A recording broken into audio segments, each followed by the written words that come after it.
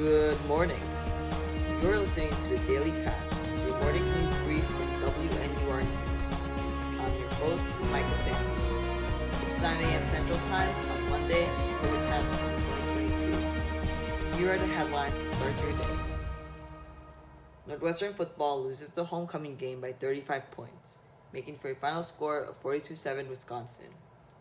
Saturday's game made for their fifth loss in a row before their bye week. Their next home game is November 5th during Parents and Family Weekend. Evanston Council member Bobby Burns has proposed a body camera policy for the city's property standards inspectors.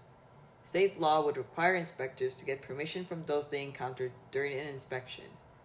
The city's administration and Public Works Committee are set to discuss Burns' idea today.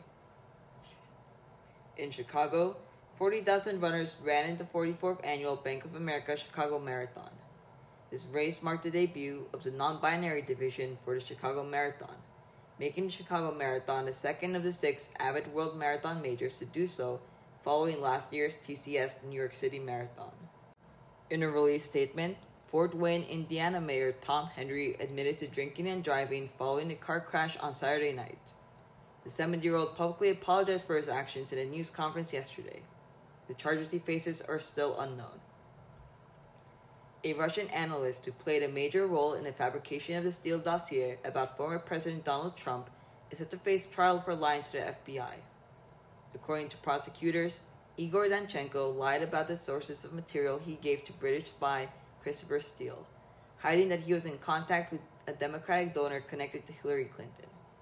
The trial begins tomorrow, marking the third and potentially last case presented by Special Counsel John Durham as a part of the investigation into the origins of the FBI's 2016 probe into the ties between Russia and Trump. That's all for today's Daily Cat. From Evanston, Illinois, I'm Micah Sandy. Be sure to check out more news stories on our website, WNUR.news. You can also listen to these stories live during our next news show, tonight at 6 p.m. at 89.3 FM or at WNUR.org. Thank you for listening, and we'll see you tomorrow morning for another edition of the Daily Cat.